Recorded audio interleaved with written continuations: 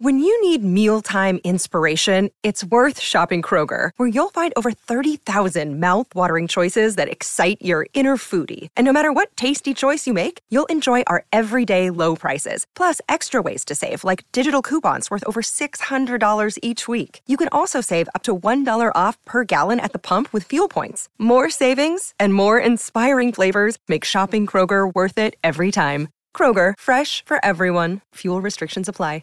Mother's Day is around the corner. Find the perfect gift for the mom in your life with a stunning piece of jewelry from Blue Nile. From timeless pearls to dazzling gemstones, Blue Nile has something she'll adore. Need it fast? Most items can ship overnight. Plus, enjoy guaranteed free shipping and returns. Don't miss our special Mother's Day deals. Save big on the season's most beautiful trends. For a limited time, get up to 50% off by going to BlueNile.com.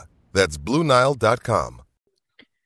Big Drive Energy, Full Swing, episode number 2, coming at you from the DNVR world, talking about Brooks Koepka and his episode basically of Full Swing, and episode number 2, where it kind of features him, talks a little bit about some other players, but mostly a little Brooksy.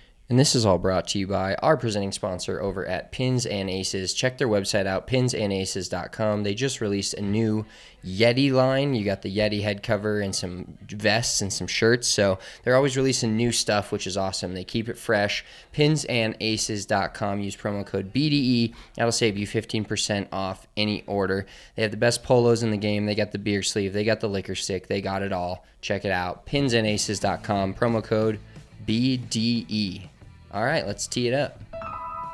Hello, friends. Welcome to this tradition unlike any.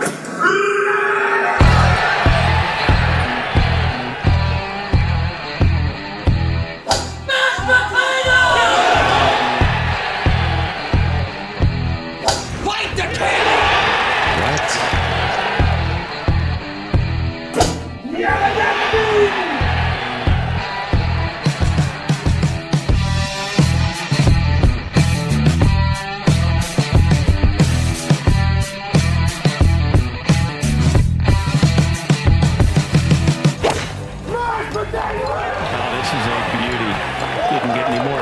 Off the ground. What was that, Chair? Did somebody scream mashed potatoes? That was mashed.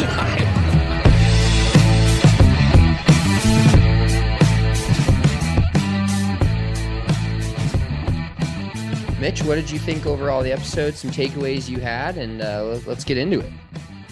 Yeah, so I think, honestly, this episode was a lot better than the first episode. I don't know if it was just Brooks more being open, a little bit more open about his personal life and his struggles. And I guess catching him, at the time that they did, where he was having a very tough year. One of my biggest takeaways was he was a dude that was like built to go to live, especially with how much he's like doubting his own game. Guaranteed money for him was like the best thing he could possibly do. Because by the looks of like his struggles in that episode and what his game like looked like in the episode, he may never win again on the PGA Tour. Like, and he could come out and win the Masters, who the fuck knows, but he could not make a 5-footer. His game is in disarray currently, or it was last year when they recorded this. Yeah. When he was talking about like, he was the best on tour. He said he's not a big stats guy, but he was the best on tour inside of 8 feet. And then he felt like he couldn't make anything. It just goes to show you the mental side of the game. And I think that's a big takeaway from just this entire show in general, is just how mental, and it gets into, guys like Joel Damon, which is one of the best episodes I've ever seen of any show.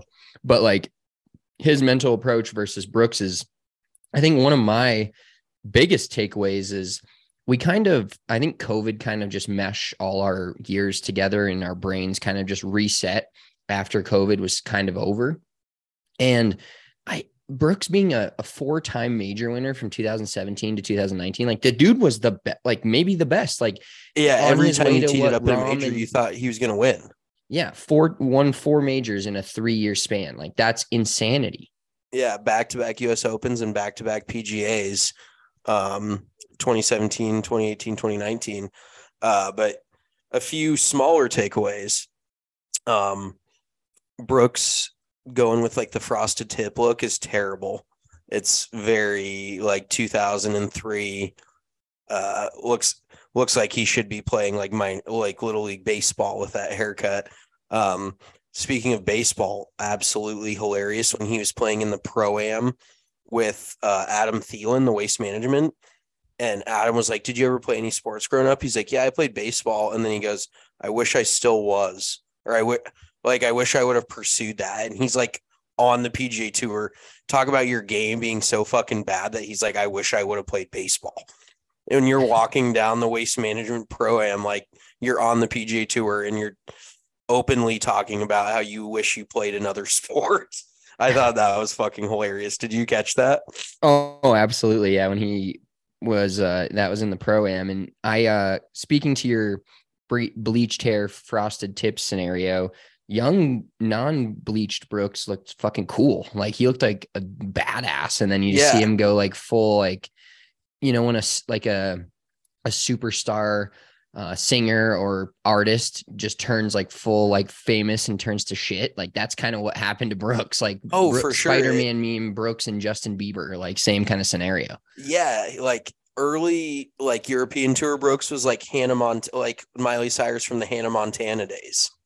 And then it's one of the story as old as time. You either die a hero or you live long enough to become a villain.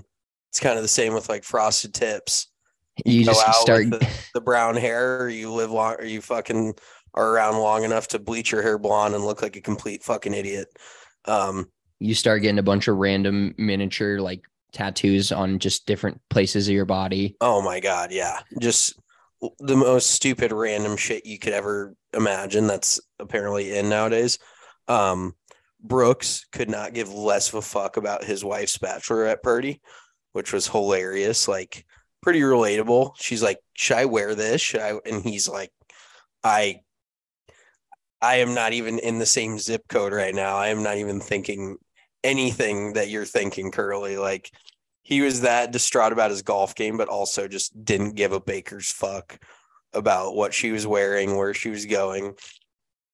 Speaking of her, hilarious that she's like visibly nervous about like his career. Like she's like, "He's not playing very well. Like, where's the?" She's like, well, when she's talked about them getting together and the fact that she hopped in his DMs, she's like, maybe I shouldn't have done that. No, now he's on live, so it's fine. He was definitely cleat chasing. He's definitely going to support her for the rest of time, whatever. But yeah, I remember when Brooks was like the underdog. I loved watching him on the DP World Tour because he went to, was it Florida State? I think he played at Florida State, and he was kind of one of the US guys that didn't go to Q school. He wanted to get his PGA Tour card through playing the European Tour. So I remember actually watching like his first European Tour win. I want to say 2014, somewhere in that ballpark. And he was like an underdog story at that point. Like he was this, I remember watching him. I'm like, God, he fucking bombs it. He's a great putter. This dude's going to be on the PGA Tour in no time. And obviously he got to that point. But it was just crazy to see how he's viewed now versus what he was 8, 9, 10 years ago, being the underdog. Like, even like he said, he was never a Justin Thomas or a Jordan Spieth growing up, where he was kind of the touted, like the next one up kind of thing. You know, he really did grind to get himself to that point, which I respect. But then it almost feels like he got a little too cocky, a little too quick. And if golf can do one thing to everyone, it's humble you. So I think Brooksy definitely got a little bit humbled.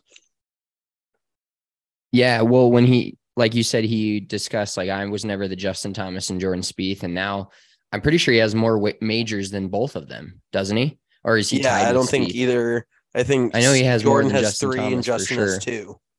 Yeah, and it's just funny to like relate professional golfers, because there's guys. I think it was Sean Foley is on there a few times, and he was like, there's guys out there that have made tens of millions on tour that have never really won a ton, just filling it up with top tens that you're never going to hear about again. It's the guys that win majors. So they kind of like really dug into the whole major winning, and that is what kind of defines your career.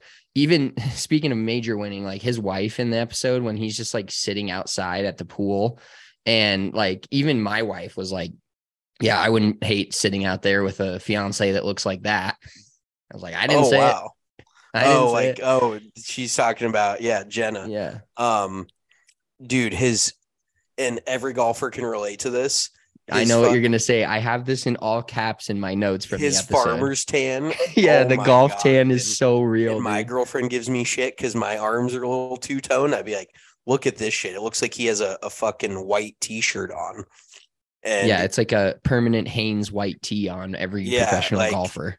A farmer's tan with a golfer is just undefeated. You're never going to get over that. And even you see like girls like Nelly Korda and Lexi Thompson, and then when they post pictures like in high heels going out to like a gala like before an event, it looks like they have socks on because their fucking feet are so white. Even though chicks can get their legs tan because they can wear skirts and all that, dudes can only wear pants. But yeah, it's that farmer's tan is horrendous. Yeah, hilarious just to see that it's not, we've seen members at the golf course, and like when somebody comes in and they're wearing like flip-flops after their round, you're like, dude, have your feet ever seen the sun? Like the people that play every single day. Yeah. It's like, dude, those things are, it's bad. It's hilarious. You got to find some time to like air everything else out. My forehead gets pretty bad also because it's so fucking huge. You'd think that the sun wouldn't have a problem finding it, but apparently it does because I have a hat on all the time. Another quick note, like they try to make Scotty Scheffler is just not good for TV. And you could even see that in the episode. They're like, Scotty, do something exciting. Him and his wife are at a kombucha bar and then he's reading the Bible. Like, that's not good TV. Not against it, but give me a fucking break, dude. Like, it's kind of hard to make good TV out of a silver spoon, white collar kid from Dallas, Texas, who's really fucking good at golf and does nothing for fun. Yeah, I was trying to like block my mind. I did start to like Scotty Scheffler a little bit more, I'll admit. It was kind of funny. He was telling the story about his wife in bed eating popcorn and he like can't sleep because they're in like a hotel room and she's just fucking mucking up the bed with her popcorn. That shit was fucking pretty funny. But yeah, Scotty, he's just vanilla as it gets. I actually got pre-mad watching him chip that one in at the Masters again. Yeah. Although I will say upon further I think review, that's post-mad. Yeah. Or I got post-mad or I shouldn't say pre-mad. I got re-mad. I got pissed off about it. Yeah. But that ball wasn't moving as fast as I originally had felt in the moment, though. I thought the exact same thing, dude. I still think it goes about 10 feet by, but it doesn't. Originally, like I think I was like, that's in the reaction. I was like, that's off the fucking green. That's he's going to be chipping again if that doesn't hit the hole. It's like, no, it would have been like 10 feet by, but unbelievable shot. Like, just I thought about that again too, because in Cam Smith's position, what you think this dude's dead because you're in the same spot. You think you're both dead. He holds it out. It makes you feel even that much worse about the shot that you have upcoming because that shot's a 1 in a million shot. And if the dude in front of you just did it, there's no chance you're doing it. Yeah. And kind of relating back to Brooks, who the episode was mostly focused on. One thing that I was thinking the whole episode is after they started it out, number 16 at the Waste Management effectively ended his professional golf career. Brooks? Because he made that bogey where he could have technically, if he makes birdie there, he's probably in contention to win that tournament, maybe get some momentum, but he felt like he lost it all there when he made bogey. Scotty goes on to win his first ever event. And it's funny because I won't talk too much about episode 3 or 4, but you see these guys that they're profiling, and back then, PGA Tour is all hunky dory, lives kind of a thing, but you never know who's going to go. And based on when they filmed each individual player, but each of the players that are now on live, and we know that watching this documentary, kind of had this like moment where it was like, yep, like it broke them. Like the PGA Tour broke them to a point where they're like, yeah, I can't. And they did a great job of framing it that way. TV, you can frame stuff to look a certain way, but Number 16 at Waste Management really effectively ended Brooks Koepka's career on the PGA Tour. For sure, dude. That was even the shot he was talking about when he was sitting in his closet with his wife and she was trying on different swimsuits and shit. You remember when he was like, I just hit that terrible tee shot on 16 and that just like set me up. Like you could visibly tell that shot bugged him for quite a few months following the event after it had all ended. And then another pretty relatable thing was when he was leaving the Masters, and his dad, Brooks's dad, kind of seems like a little bit of a douche, just like that real judgmental, like follows you and just shakes his head when something goes wrong kind of thing. Like, yeah, the my kid's better than your kid energy until he's not. Yeah, exactly. And then he gets angry, like, I paid for you to be here type of look. Like, I fucking took out a second mortgage on the house for you to be playing in this type of look. So I didn't really appreciate that. But then when Brooks goes, I've never been embarrassed on a golf course, and I'm embarrassed walking off the course today, I was like kind of laughing, because it's like, yeah, we've all been there where you're like, what the fuck was that? And for most people, it's not going 6 over the first 2 days at the Masters. It's shooting 104 at your home course, like blacked out, face down in the parking lot. That's when you're like, how did I get here? But everybody's had that moment where you're just embarrassed to be a part, to even show your face at the golf course that day. Yeah. And his quote actually, which kind of hit home, and I think hits home for every golfer that plays consistently, for him, it's on a very different level than all of even us, or, a 20 handicap, whatever it ends up being. But where he said, when you have it, you feel like you're never going to lose it. And then when you lose it, you feel like you're never going to get it back. Yeah. And it's, like I said, it's very scalable based on the type of golfer you are. But even I've had rounds where I'm like, I think one of my rounds at Spring Valley that I shot under par, I think I missed one green and 17 holes and I chipped to a foot, and it's just like, I was like, nothing was hard. And then sometimes I'm like, I'm never going to make par again. I'm never going to make a par. I just bogey, like you get on those trains, and it's mostly mental, of course, but sometimes shit just doesn't go your way, and shit just wasn't going his way from basically 2020 on. And then now he's just on the torque or whatever. Yeah, Team Torque. Torque. We do need to rank those team names, because actually, I will say, this is a little bit of a sidebar. The Majestics, that's kind of a cool name. And they had their bags like custom painted, and their bags look fucking sick. So that is one thing I'll give them. But now, like, all the live players are like pushing team merch on the internet. And I'm like, oh, this is so next level corn job. Oh, I had one other thing to say about Brooksy. God damn it. I don't know if it's not coming to me. I'm drawing a blank. Yeah, he was the big game hunter for majors. And I still think he'll go down as, like, I don't know how many players have won 4 majors, but it's probably a pretty short list. Yeah, I think that 2-year run will go down as one of the best, just specifically major wise, ever. Like, even with Tiger. I think he's right up there with Tiger if you put any 2 years in a vacuum, he had probably some of the best 2 years you could ever have in the game of golf. And for his game to be where it is now is just like the epitome of when you have it, you have it. And when you don't have it, you join live.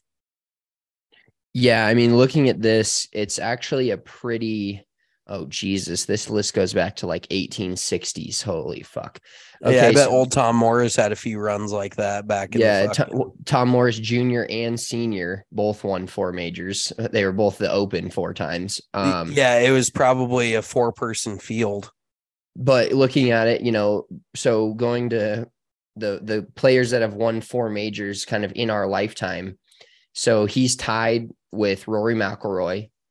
All these other guys, it's like the early 1900s. Seve Ballesteros is at 5. Phil has 5, right? Phil has 6 with the PGA. Oh, yeah, 6 with the PGA. Faldo and Trevino both have 6.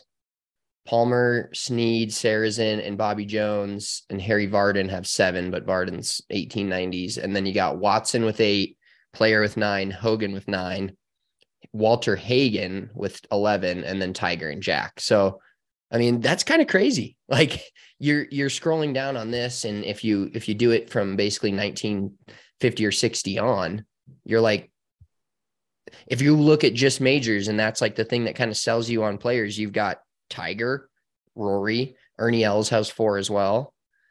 But Tom Watson, Gary Player, and Brooks Koepka. So I mean, but if like we're talking modern day,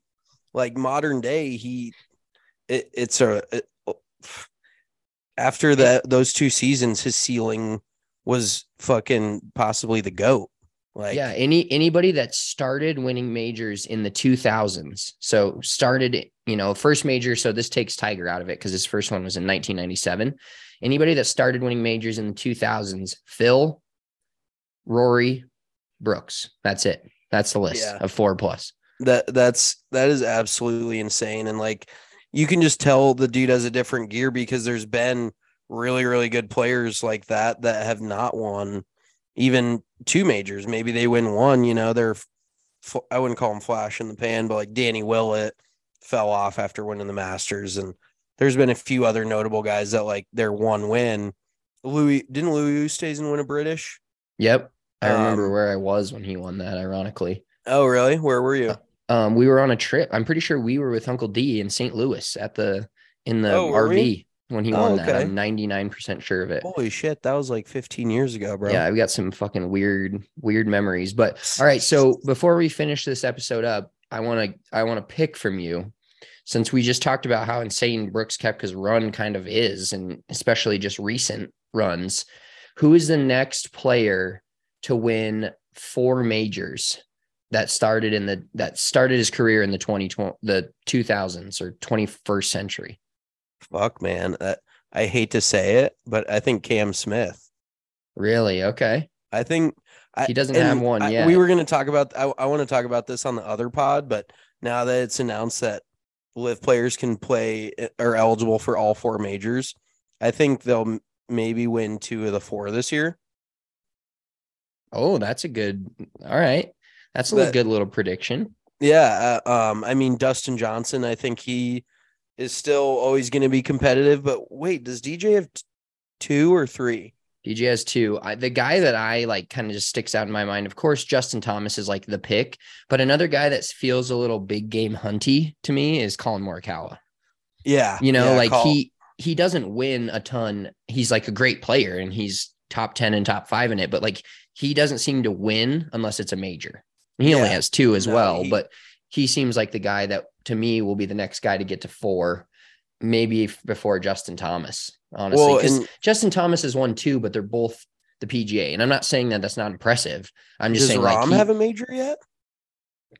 I think he does. He's got to, dude. He's been like the best player in the world for. I don't think Rahm has a major yet.